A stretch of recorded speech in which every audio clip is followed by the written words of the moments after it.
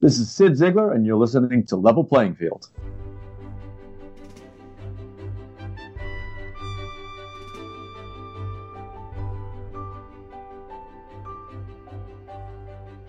Hey everybody, welcome to Level Playing Field. My name is Randy Boos.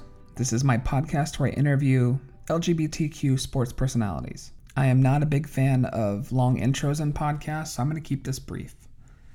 My first guest is Sid Ziegler.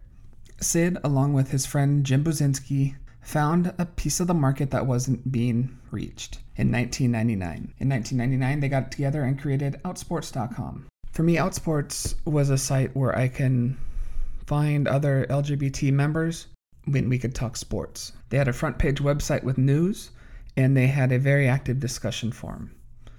It's here is where I found LGBT and sports combined. And I want to make sure Sid was my first guest. So without further delay, here is my interview with Sid Ziegler.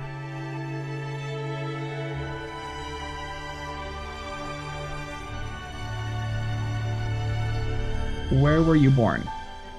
Cape Cod Hospital in Hyannis, Massachusetts, about 45 minutes from Provincetown. Some of your listeners might know Provincetown. What are your parents' names? My dad's name is Sid, spells it the same way, and my mom's name is Debbie. And do you have brothers or sisters? I have one of each. They're both younger. One lives in San Diego, and my brother lives in South Florida, where he is a very successful Lexus salesman. What is your first memories that you have growing up? My first memory, I tell you, my oldest memory, I was about 3. We lived in a very small apartment, and the landlords were at the time probably in their 60s, and they had a picnic table. And I used to love to wrap a towel around my neck and pretend I was a superhero and jump off the picnic table and pretend I was flying. And I was either 3 or 4. I was in nursery school for sure. That's funny. All right, so let's start talking about sports and how it was a part of your life. What sports did you like growing up? My dad was a superstar basketball player in my hometown. He grew up in the same town that I did. And so basketball was part and parcel to our family story.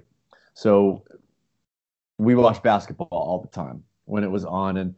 And growing up in the 80s, the Boston Celtics were very good. And they were the hometown heroes. So we watched a lot of Boston Celtics game. I grew up hating Los Angeles and the LA Lakers, and of course ended up living in Laker country. Yeah, I grew up a Dr. J fan, so Philly didn't exactly have a great relationship with Boston. No, not at all. And then, so did you play basketball growing up?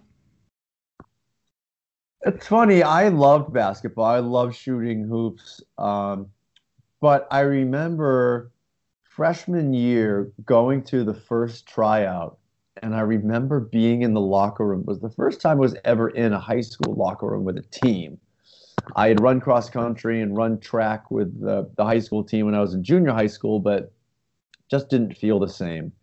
And being with the jocks in the locker room and the aura about the team, I literally was with the team for tryouts for one day and just never went back. Really? So team sports just was uncomfortable for you?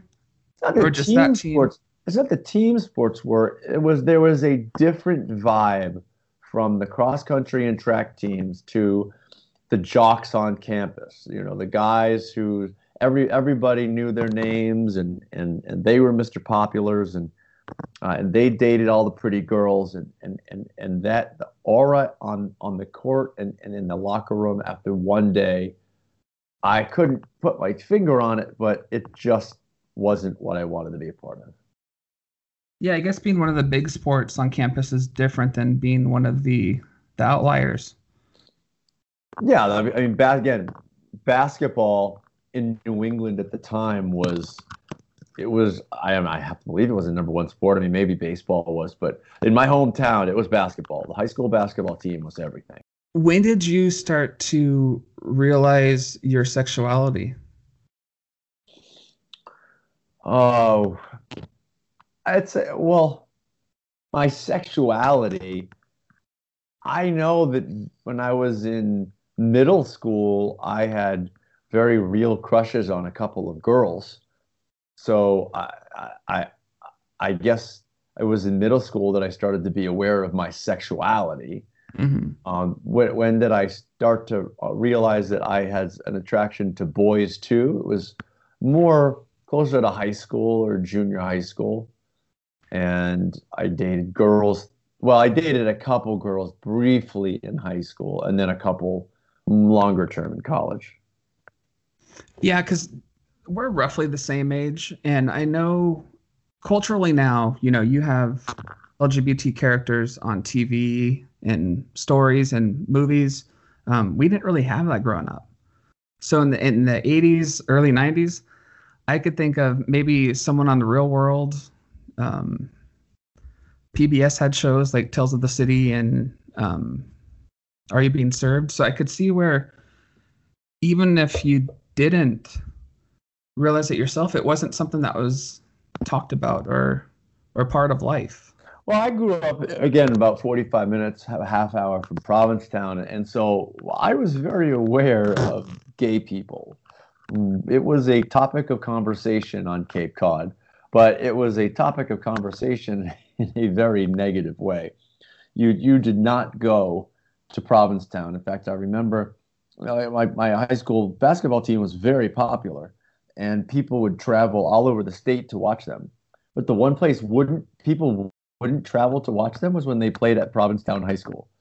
And I remember sitting in the stands, like so many people, so many fans who did make that trek, or rather when they came to our gym, we would just pummel them with gay taunts. And I wanted to write about that for a while, go back and talk to the high school because I was there in the stands just taunting those poor kids just for living in Provincetown. That's wild. Yeah, it's still going on today, though. I'm a Crystal Palace fan, and one of the big rivals for Palace is Brighton in England, and they play Well, this weekend. And Brighton is known for um, LGBT in the community. So yeah.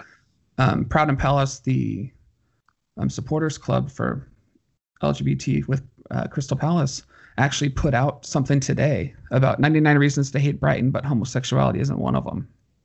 Oh, I love that. I want to track that down. Listen, English soccer is is the European soccer is the worst. It's just the worst. I think soccer, but I guess that's another podcast. So growing up, I guess, like you mentioned in high school, you just started to maybe think about boys, but it wasn't totally part of your life. You graduate high school and you move across country and go to Stanford. Um, was what was the reason for the big move? Why Stanford? Why West Coast? Because I got into Stanford. Okay, so that I was your mean, number one. well, I got into Stanford, and then when I went and visited, I remember my visiting trip there was mid-April. It was just nasty when I left, rainy and cold. And I get off the plane at SFO, and they picked you up in a limousine with a few other prospective freshmen, and they drive you down Palm Drive. You ever been down Palm Drive? It's just straight as an arrow, mile-long road that goes right into the heart of campus, and the golden mosaic of Memorial Church and the rolling green. It was it was just paradise. So as soon as I got there, in addition to the reputation of the school and had a great athletic program, and I was a big sports fan, it was just, it was like I had arrived in paradise.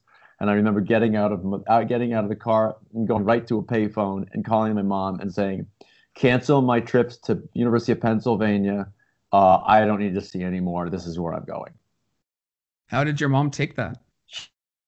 Telling me for a while that she wanted me to stay in the Northeast, but I think somebody got to her and she realized that Stanford represented an opportunity that if I wanted to take it, I had to take. So how was freshman year at Stanford for you?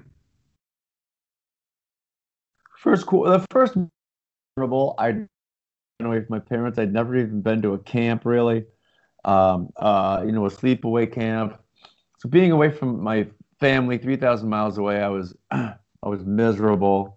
But I started to make friends, and this is like the story that a lot of people have. You start to make friends, and you start to get into a routine. And I got a job on campus, and slowly I it became home. And by the end of the year, California was where I was going to spend the rest of my life. I never wanted to go back. Were you playing like intramurals at all, or just attending sporting events? Because obviously Stanford has football, basketball as their big sports. Swimming is still one of the big ones. Yeah, but the football team was very good. Denny Green was the coach that freshman year, and they won a bowl game. The men's basketball team was very, very good. The women's basketball team won the national championship my freshman year, I think. So it was neat on campus, and yeah, I played girls. I very quickly discovered ultimate frisbee, which is probably my favorite sport I've ever played. It's just a lot of fun. I'm very competitive in California, and I played a little bit of flag football and some basketball and other sports.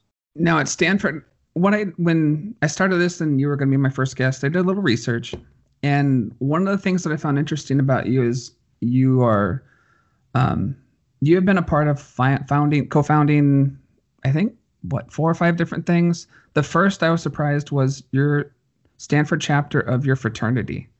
Yeah. How did Delta Chi? How did that come about? That's a good question. It was my sophomore year. Fraternities weren't on my radar screen at all.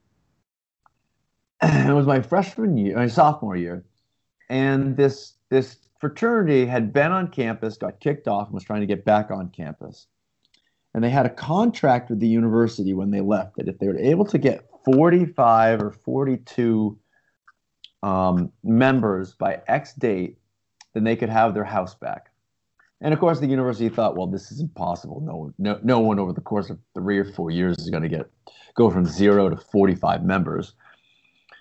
And myself, a friend of mine, and a couple of other guys said, I don't know, this sounds interesting. It's a challenge.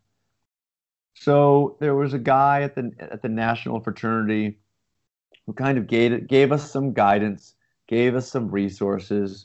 We recruited a couple more people, and I think we had about 6 or 7 members when it was the last year to get the 45, and we needed like 39 more members. And so we kind of realized what we had. We had this opportunity where 39 guys or 40 guys could decide to live together for the rest of their time at Stanford, and they would get what they wanted. Where instead of, well, some of you are going to be a Sigma Chi, and some of you are going to be SAE, and some of you are going to not be in a fraternity at all. And we identified 2 or 3 friend groups that had formed among the freshman dorms. And we said, listen, you have 20 guys. All 20 of you can live together for the rest of your time at Stanford if you join a fraternity. And we needed 39 guys, and I think we got 43. The look on the Stanford administrators' faces when we presented them with the 40, I think we had 46 or 47. Whatever we beat it by 1 or 2, the minimum we needed. The look on their faces, and they challenged it, re-challenged it, and it was rock solid, and we got the house back. Now, of course, I just got news that they've kicked the fraternity out of their house again. So that's Stanford. That's academics don't like fraternities one bit because they can't control them. Yeah, and then during high school or college, excuse me, and I know this because of I feel like I should mention Dan Trainer and his podcast, Same Team. I heard your interview there, and this is when you started to. Is this your first boyfriend happened at Stanford, or was it after? No, it was after. It was after. I 4 days after I graduated from Stanford, I packed up my pickup truck, drove to LA, and moved into. It was over the summer, so the fraternity house, my fraternity's house at UCLA, was pretty empty. And so I rented a room from them for next to nothing. And so I would go to UCLA campus some nearby fields to play ultimate frisbee. And I was devout Christian. I was getting over a breakup with my girlfriend. I was heartbroken. And one day I went to play, and there was this guy there who I couldn't stop thinking about him in a way that I had never been able to get anybody out of my head before. He just completely, I became obsessed with him, and and I'm very quickly said, "Oh, I'm gay." Came out to him, came out to friends, came out to family. He and I dated for a while, and there's been no looking back since. How did the experience coming out to your family, how did that go, considering they were conservative, Christian? They weren't Christian. They were Oh, okay. conservative, but they weren't Christian. I was Christian, but they weren't Christian. Oh, okay. I had gravitated toward the church when I was in high school, and I became very Christian, but my parents were not. Oh, interesting. In fact, my dad couldn't give a crap about Christ or the Bible or anything. But he was very conservative, and I remember I sent them a letter. They called me that night. They didn't have much to say. My mom just said, "Please don't tell anyone else." I said, "Well, it's a little too late because my entire life in LA knows." And they just said, "Please don't tell anyone back home." So I said, "Okay, I won't." The next day, my mother goes over to her parents' house and tells them. And my grandmother says, well, so what? Myrtle and Maxine have been together for 30 years, old family friends. And my mother's like, they're lesbians? And my grandmother's like, they're two women who've lived together for their entire lives. Yeah, they're lesbians. And my mom was just kind of shocked that my grandparents just kind of didn't care that much. That's cool that it was that easy for your family to accept. Well, no, it went. There were a lot with my dad in particular. It was a lot of months and years of easing him into it and shocking him into it. There were poorly delivered messages, and he never said, "I hate you" or "you can't be this." He just was always honest that, "Sid, I just am struggling. Don't know how I don't know what to do about this." And it was really when he started talking to his friends that were his age. My dad's a plumber, and there was a guy who was an electrician and a guy who was a carpenter, and the three of them would get together for coffee every morning. And in my little small town in Massachusetts, and one day my dad told them that I'm gay, and they're like, "So?" We don't care. And I think my dad had been worried about what his friends would think. Um, but he quickly came to realize that he actually had a gay friend who would never come out to him, and his other friends just didn't care. And so this was what, roughly 1995? It 96, somewhere around there? yeah, late 90s, 97, maybe something like that. It's funny how when you just start talking about it, it makes it easier for a lot of people. Obviously, it's gonna cause issues with some. Some are gonna be accepting, some aren't. But just generally talking makes things a lot better. Look, I tell people all the time that our community, our society doesn't get enough credit for the acceptance that exists for LGBTQ people. We made debate about transgender people in sports, and we made debate about marriage, but just the acceptance of gay people in the community or in the friendship circles, it has transformed. So I talk about that all the time, but on the flip side, I've never met my husband's father. My husband's father refuses to acknowledge my existence. He refuses to meet me. We've been together for 16 years, and I've literally never met him. So Wow. yes, there's all this acceptance, and then there's just the occasional idiot who has to behave like a Neanderthal. Yeah. That's wild. So we'll go back to you graduate from Stanford. You spend the summer in UCLA. What is your first job out of college? I was a waiter at Mario's Italian restaurant in Westwood, right down the street from UCLA. I was doing that, and then I started doing some production jobs. I wanted to work in TV and film, so I started working a couple production jobs. My first quote unquote real job was at Disney. I was an assistant at Disney Channel, and I was there for 5 years, and it went from assistant to coordinator to manager. And when I left, I was working in the music department of Disney Channel. So I was kind of overseeing a lot of the music that ended up in Disney Channel movies and series. And so, working with Samantha Mumba and NSYNC and Aaron Carter and getting their music in different movies we did, like, series like Even Stevens and Kim Possible and things like that. So it's a lot of fun when I meet people in their early 30s or late 20s, and they get all giggly because they actually recognize the stuff that I worked on.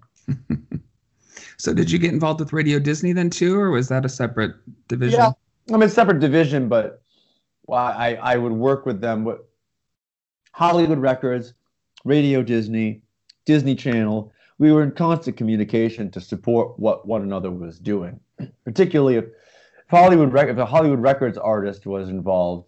That Hollywood Records is Disney's record label. Then everybody was involved to try to promote what they were doing. Oh yeah, they do a good job at cross promoting. Yes.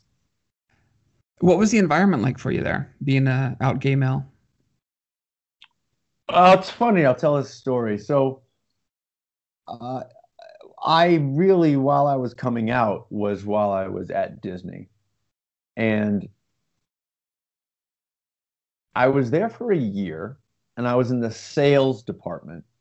And Disney Channel had gotten new management, new president, new programming director, new everything. And the senior vice president of programming, that is, he was overseeing the development of the TV shows and the movies. He gave this presentation to the sales department about how Disney Channel was looking at families in a new way. That families could be a kid raised by two grandparents, it could be a single mom, a single dad, it could be black family, Jewish family, and he laundry listed all the different kinds of families, but he never said, a mom, a girl with two dads, or a boy with two moms, or he never said anything like that. And this was 1997. And I kind of stewed about that overnight. So I went in early the next day. Remember, I'm an assistant in the sales department. This is the second most important person at the company. So I decided to charge back into the office early the next morning, and I penned a 4-paragraph email to him that said, it was great to hear, but I was really disappointed that you missed an entire growing section of our country, and that's two people of the same sex raising children together, and blah blah blah. Well, it wasn't 15 minutes later when the phone, my boss's phone rang, and it was the vice president's assistant, and he said, "Is Cynthia there?" I said, "Sure thing." Well, Cynthia comes storming out of her office and looks at me and says, "What did you do?" I said, "What do you mean?" She's like, "Why does Rich Ross want to talk to you in a half hour?" And it was a big departmental meeting, and you're probably going to get fired. Sorry, nothing I can do to protect you. Well, I go up to Rich Ross's office, and Rich sits down and asks him questions, and lo and behold, he shows me a picture of his husband, who just had back surgery, and I have back problems, and we talked for an hour, and at the end of it, he says, "I want you to come work for me. What you did took a lot of guts, and I want people like you in my department. So it ended up working out great. But I look back and think, what the hell was I doing? You know, it still was probably a good 10 years or so before they had a gay or lesbian character on the show, though, wasn't it? Oh, 'Cause they didn't have a gay. They just had a gay or lesbian character like 2 years ago. Oh, trust me, every 6 to 9 months, I would say to him, because he and I became friends. I would say to him, Rich, when are you going to make a change about this? When are you going to do something? And what they did is they would weave in characters that didn't fit stereotypes, right? Wouldn't say that this character's gay in any way, shape, or form, but started exploring with kids that didn't that every boy wasn't either a jock or a clown. There was a lot of room in between, and there were sensitive boys, and there were more masculine girls. So they played around with that, but they didn't have a fully out character. I think until boy a few years ago. Yeah, my family watched Good Luck Charlie, a TV show like 10 years ago, 5 years ago. And they actually, when they had two moms, the couple come Right. on the show, and That's right. that was their big, I think that was probably their first. Yes, yeah, I think you're right. I think they had maybe a boy character a couple years before that, that they alluded to more. But anyhow, it took a long, long time. Yeah. So back at you're at Disney, and did you meet Jim while at Disney, or? I did. I mean, literally 2 weeks after I came out to this ultimate frisbee player, who then came out to me. I did not know that he was gay. He said, "I want to bring you to Gay Pride," and so we went to the LA Gay Pride Festival, and PJ was the ultimate player's name, and he saw somebody he recognized and went up, and it was Jim Basinski, who was behind the table for the Gay Flag Football League, and Jim and I chatted, and we just hit it off right away. I started going over to his house to watch football, and I went and played football with his group, and we became friends very, very quickly. And how quickly did that turn into a conversation about Outsports? It was 3 years later. We were on Cape Cod, just on vacation together, visiting my parents, going to Provincetown, and he was reading the Wall Street Journal, and I was reading the Sports Illustrated. And the Wall Street Journal at the time in 1999 was wall to wall tech coverage, and we just started talking about why isn't there a gay Sports Illustrated? And well, could we do that? And well, this internet thing, could you do it on the internet? Could we do it there? I don't know how to do it. How do we figure out how to do that? And so I think that was August of '99, and 3 months later, we just hit publish for the first time on this ugly website, but it was at least a start. When I started thinking about Outsports, and when I first found it, I must have found it that first year, early 2000. I went back on the archives to look at the old website, and it's funny to see the stories that you guys have covered over the years. It's been a lot. We've covered a lot of stuff. When you think that there aren't LGBTQ athletes or coaches out there, in fact, I was just looking through the archives about an hour ago. It's incredible, the things that we've covered and the ground that we've broken. Yeah, I mean, like I remember, well, honestly, what I remember the most about the early years of Outsports was the discussion group, because you had the front page, but the discussion group is where all the action happened. Yes. You had, I mean, Brady Anderson, Gabe Kapler, Joe and Philly being one of the members. That was very active. Yes. Yeah. Yeah. So it's funny. It was a whole community that had built up around Outsports. Do you find, because in 2012, 13, you guys sold the Vox Media? Is that when you went to SB Nation? That's right. Yes. Yeah. when you had the old Outsports, it seemed to me, and maybe it was just my own perception because that's what I went to. It seemed more of a community group. When you sold to SB Nation or Vox Media and became part of SB Nation, it became more of the news site it is now. Did you get any backlash for that change, or was it welcomed? For sure. Oh, it was very tumultuous, and it was just so unfortunate. So um, SB Nation has an entire system that it uses to interact with its readers called fan shots and it is essentially a discussion board. But our members simply decided that we had somehow betrayed them by removing the discussion board, that the system that was in play, that the new system, simply they refused to use it, and goodbye forever. And it was certainly disappointing because a lot of these people that we had gotten to know over the years and who had contributed to the site just decided to say goodbye. And it was so odd. Jim and I just kept scratching our heads and talking to them, and they're like, "Sorry, too bad. We don't like the new system. Goodbye forever." All right, well, this is what SB Nation is. This is what Vox Media is. We have to go in this direction. So it was unfortunate, but I can tell you, it didn't hurt our traffic. Well, yeah, you guys have certainly grown with your writing. I mean, you guys cover so much more now. You're getting so many stories now, which part of it is just the generation now that's coming out are younger, more accepting. So you're getting stories weekly, it seems like, of someone new coming out.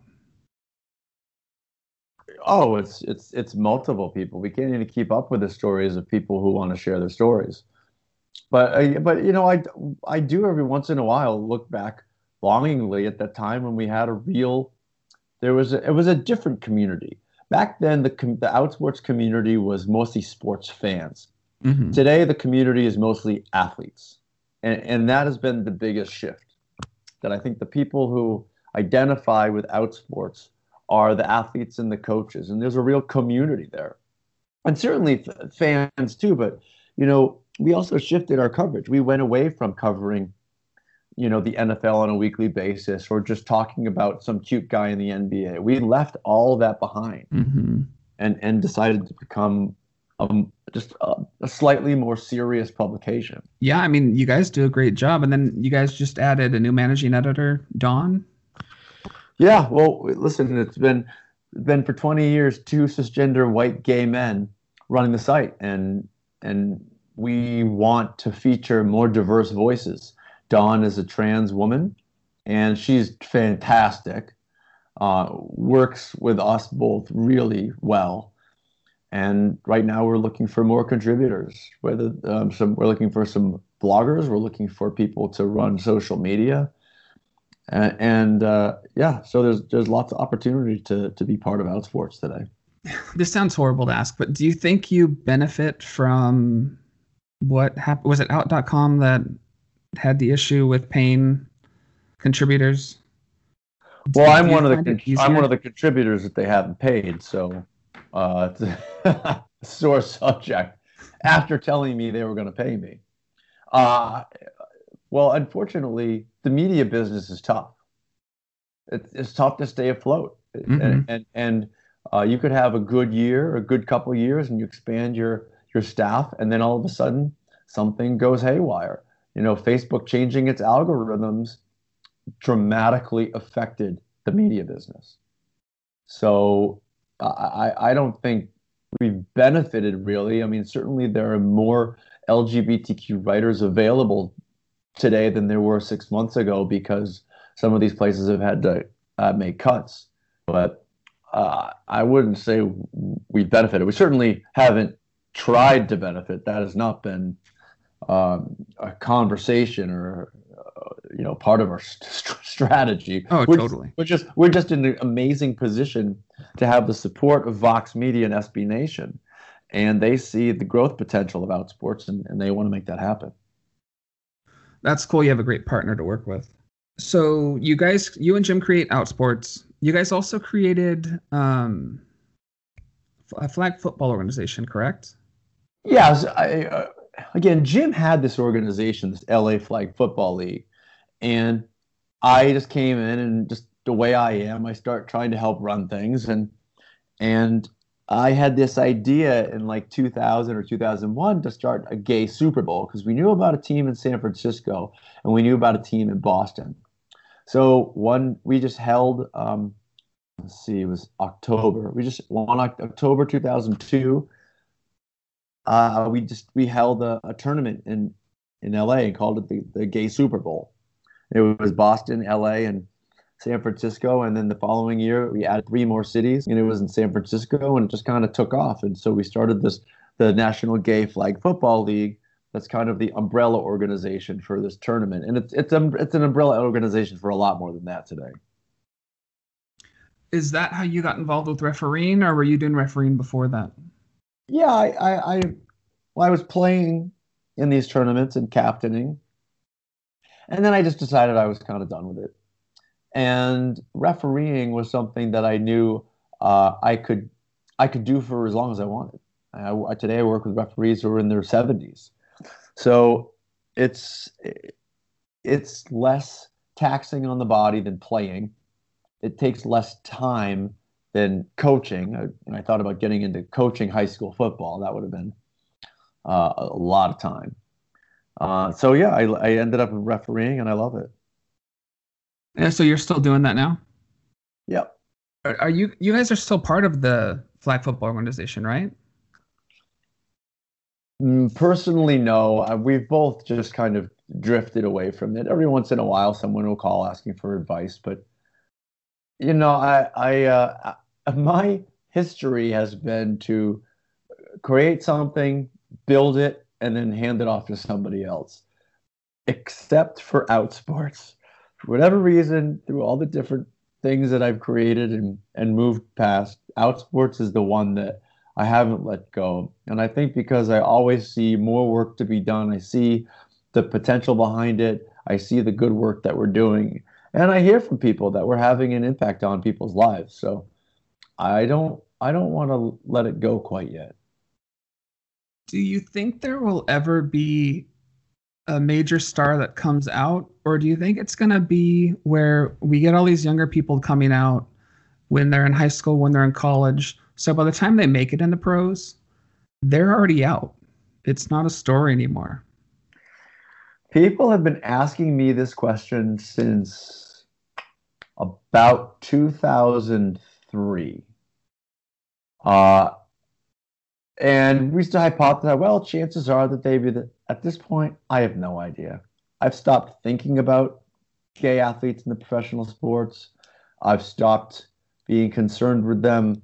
My focus has been to continue to elevate the general conversation, to help as many athletes in high school and college as I can, because professional athletes are going to do what they want to do and what they need to do for their careers. And I understand and respect that. A couple of years ago, I opened my big fat mouth and said something that I didn't even mean, but I still said it. I said that closeted gay athletes in the pro sports are cowards. And it's so much more complicated than that. When you're talking about an average of a 3-year career.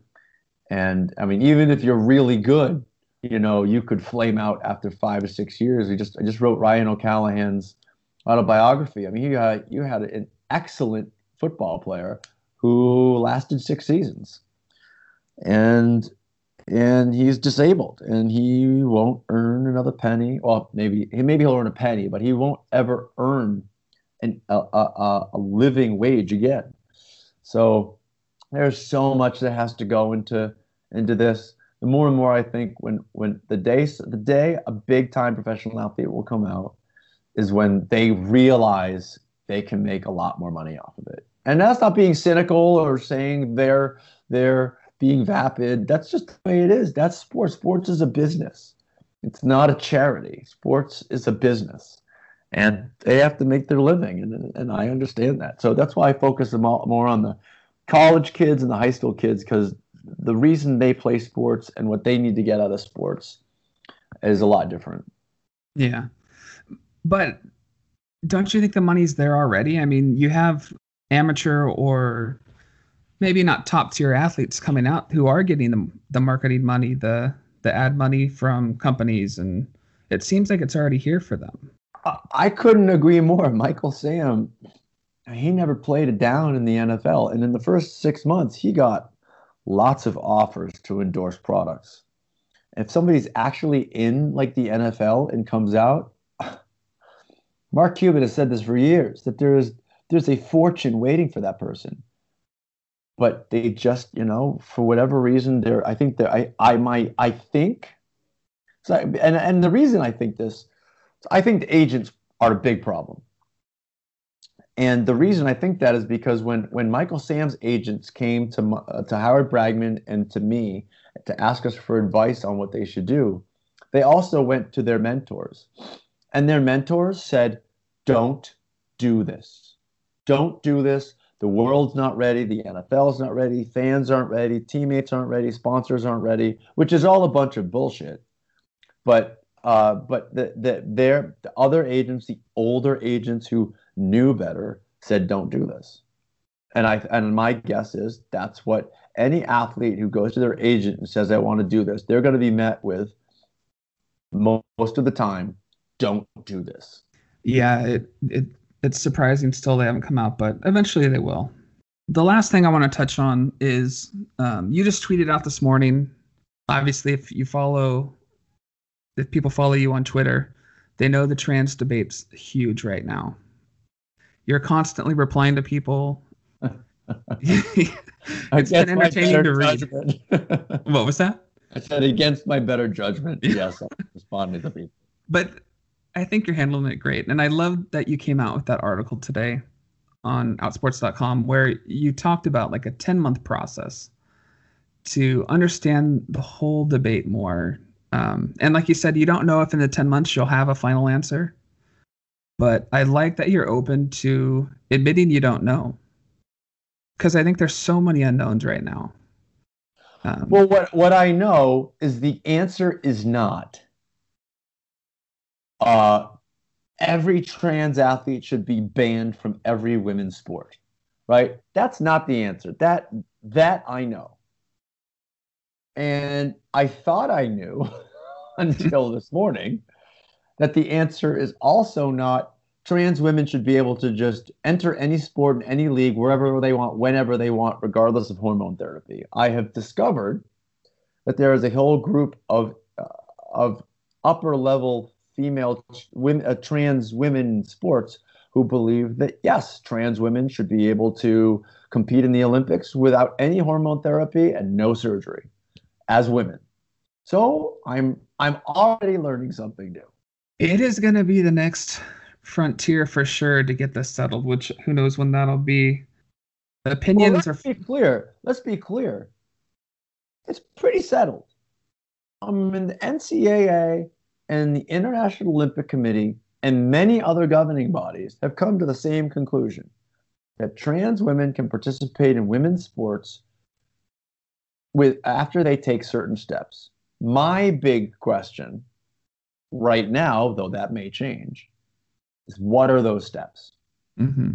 All the different values that we have to take into account: participation, inclusion, fairness, science, medicine, with all these things. What are the steps that you have to take to maintain the integrity of women's sports, and at the same time, make sure that trans women aren't just being evicted from sports? Do you think and obviously this isn't for like the how it is personally for the athletes, but do you think it's being made a bigger issue than it actually is, just with the amount of professional athletes or athletes that are going to compete at that level? You'd think that because the people, what I'm trying to get at is the people who are against trans athletes competing at all make it out in their head or what they type that um, there's just going to be men competing as women like in every sport. Right. And it's just not the case. Of course not. This is the same straw man that was put up in the 70s when Renee Richards wanted to compete. Every time this comes up, it's the same thing. You know, they show a picture of Shaquille O'Neal and say, well, if Shaquille O'Neal wanted to dominate women's basketball, because there are so many men just dying to make little to no money, be completely disrespected for all of their athletic accomplishments, and somehow go compete against women. I mean, Martina Navratilova, this is the part of her column that made me so pissed. She knows so well there is that the amount of money in women's sports is so much lower than men's sports. And female athletes are disrespected on a daily basis. For her to say that some man is going to leave his sport, transition genders, just to go, like she said, like become famous and make a lot of money. It's just so intellectually disingenuous for her, of all people, to say that. Mm-hmm. I look forward to hearing this process that you're going to go through, though.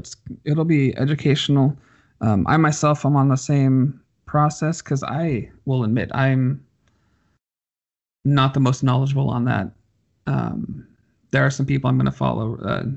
I'm sorry, I'm blanking on her name. Dr. Rachel McKinnon? Is that her name? Rachel, yeah. Mm-hmm. You should follow Miana Bagger. She was one of the very first trans athletes in the whole world, trans pro athletes. Miana Bagger, Mianne Bagger, Bagger. All right, cool. She's very thoughtful. Yeah, I will definitely follow her. I want to thank you for this interview today. Before we go, I have my final 20 questions. Okay. It's a mix of pop culture, some's dumb. Like I said before, it's inside the actor studio, and then we'll end with a final question about youth. Okay. So, who was your first celebrity crush? Was it John Schneider? Is that Luke Duke on the Dukes of Hazzard? John Schneider, I think. Yeah. Do you listen to podcasts? Do you have a favorite podcast? I used to, but I stopped. If you could meet anyone dead or alive, who would it be? Walt Disney. That's a good one. Who inspires you? Boy, I don't know who inspires me. I mean, I know that that has shifted over time, but today I get most inspired, I think, musically. I get moved musically, and it could be Lady Gaga, I think, is just a really incredible artist. And then there are I like dance music, so there are some DJs. So I think I feel inspired when I listen to certain music, though those people may not be particularly inspirational. What is the most interesting thing you've read or seen this week?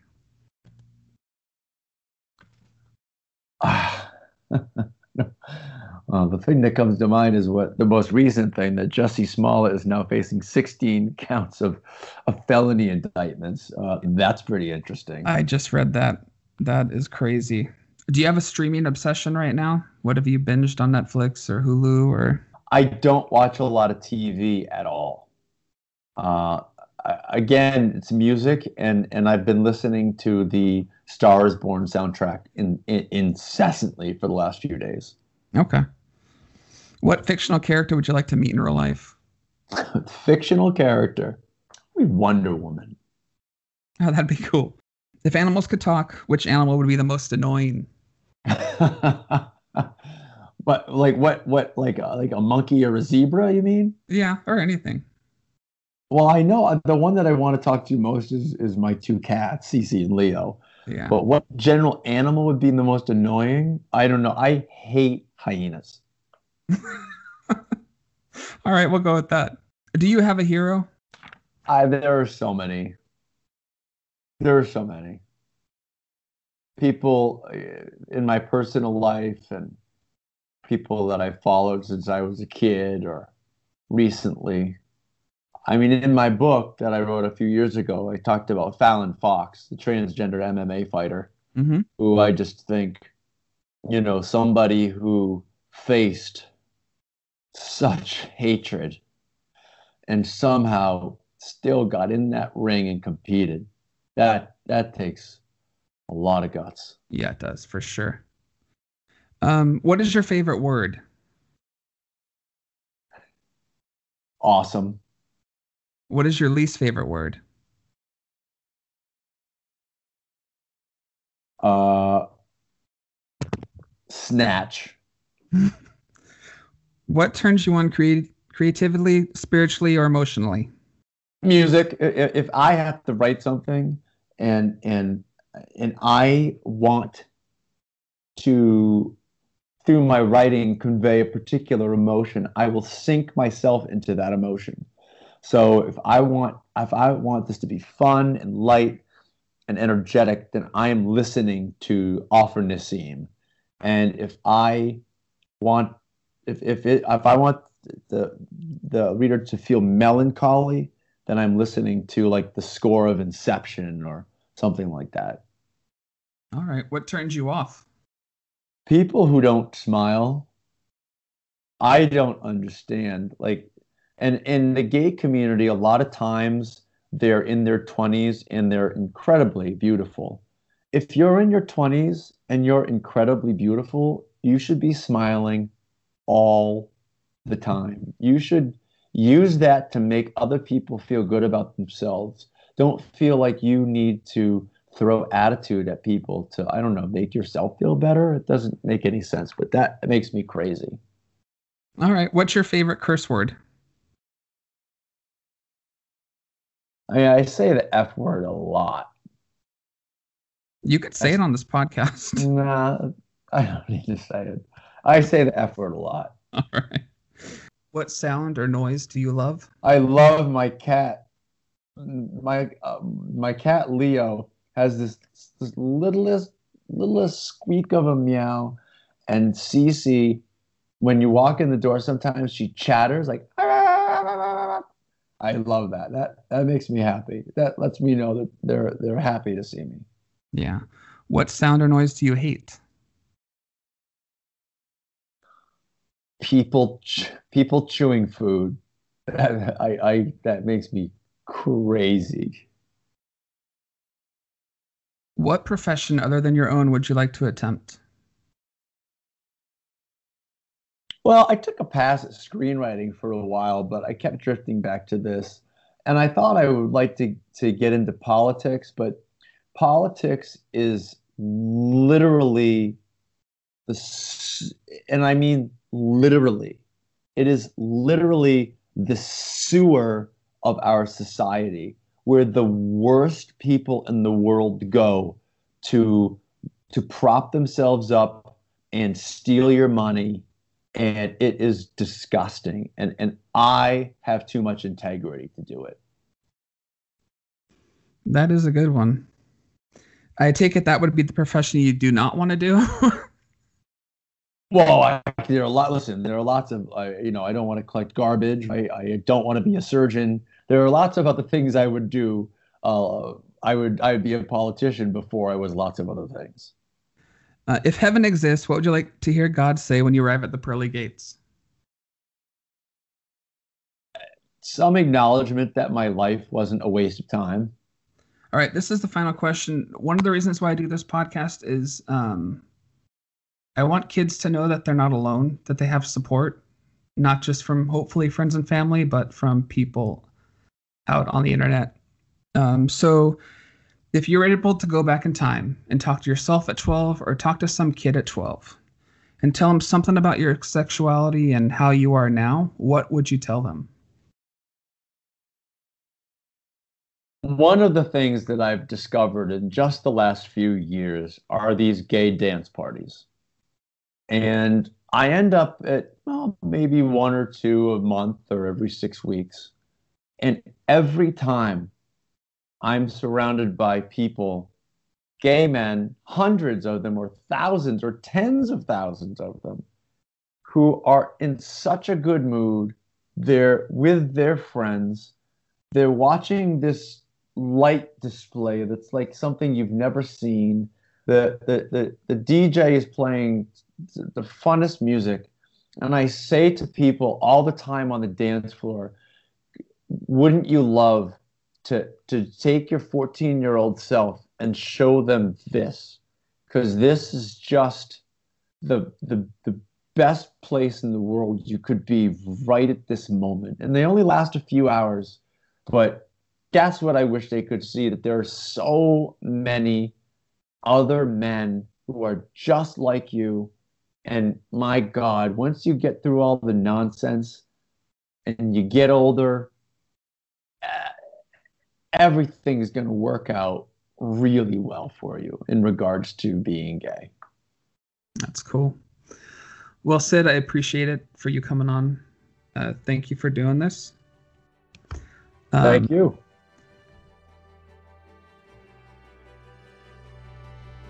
Being my first guest, I really appreciate the time he took to talk with me. I also want to thank Eric Radford, who provided the music that you hear throughout the show. The title of the piece is called Grand Prix. Next week will be Eric Radford. Have a great time and hope to see you back next episode.